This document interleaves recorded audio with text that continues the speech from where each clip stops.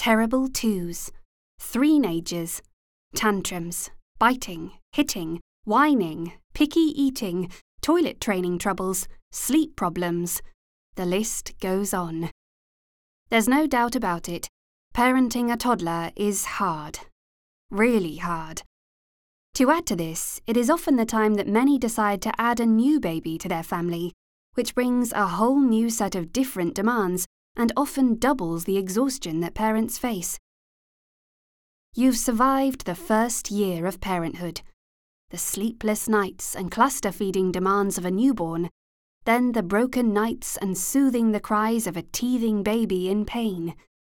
You've tackled weaning, baby-proofed your home when your little one became mobile, and some of you have successfully negotiated your return to work.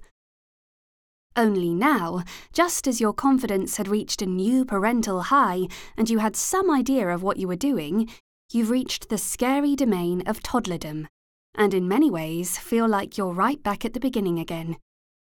Gone is your warm, snuggly, immobile baby bundle, and in its place is a willful ball of curious energy, fighting for control and independence and leaving a trail of devastation behind them.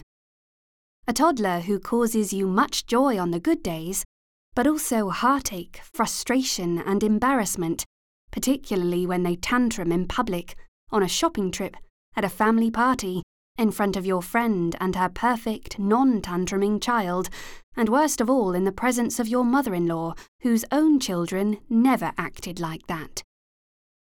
I would be the first person to admit how hard I found the toddler years with my own 4 children.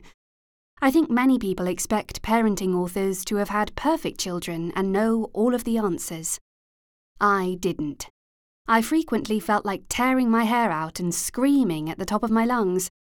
In fact, one really bad day, when my firstborn was around 18 months old, I remember having a conversation with a friend and wistfully thinking that perhaps it might be nice to commit a petty crime and be sent to prison for a little while in order to have a short spell away from my toddler, nobody screaming, "Mummy!" constantly, a trip to the toilet in peace, a bed to myself, space to think and blissful quiet.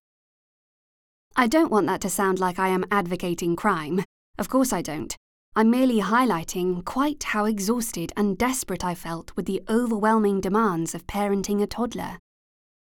I don't think there is a parent out there who hasn't despaired of their toddler at times and reached the end of their tether, or a parent who hasn't wanted not to be near their own child or hasn't reminisced about the quiet and calm days when they were fully in control, pre-children.